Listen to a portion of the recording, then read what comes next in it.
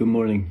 It's 5:30 Monday morning after our weekend. I've been up since 3:30, so I did my devotions, listened to a sermon, and I'm thinking of you guys in the weekend and realizing how I floundered and how I was tossed about from time to time early on in my recovery, and wondered what I could do to help you along with your walk. And I thought, you know what, let me just see if I can daily make these little video blogs or whatever they're called and just encourage you in a real positive way. First of all, this is my little space that I have set apart just for spending time with the Lord, and I think that was real important early on for me to just designate a time and a space. I just want to encourage you to do that as well. But I think the biggest part that has helped me regain my focus and alignment with the Lord is being intentional. And in 2 Peter chapter 1, verses 2 through 11 have been pivotal in my spiritual walk.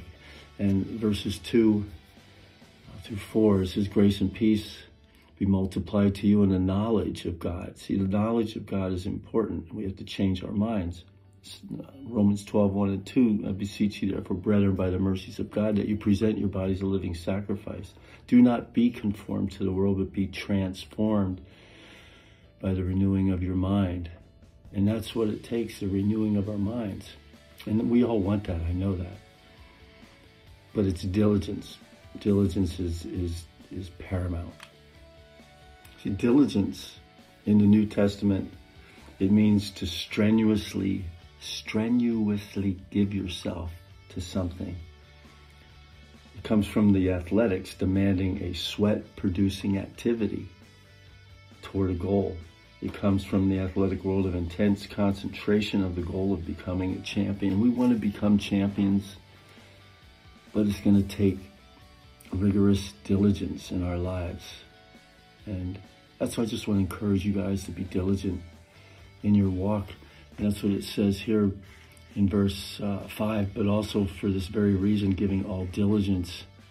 And then it gives 7 things which can be monitored and looked at, and to see growth in those areas. So I encourage you to check out 2 Peter chapter 1, verses 2 through 11.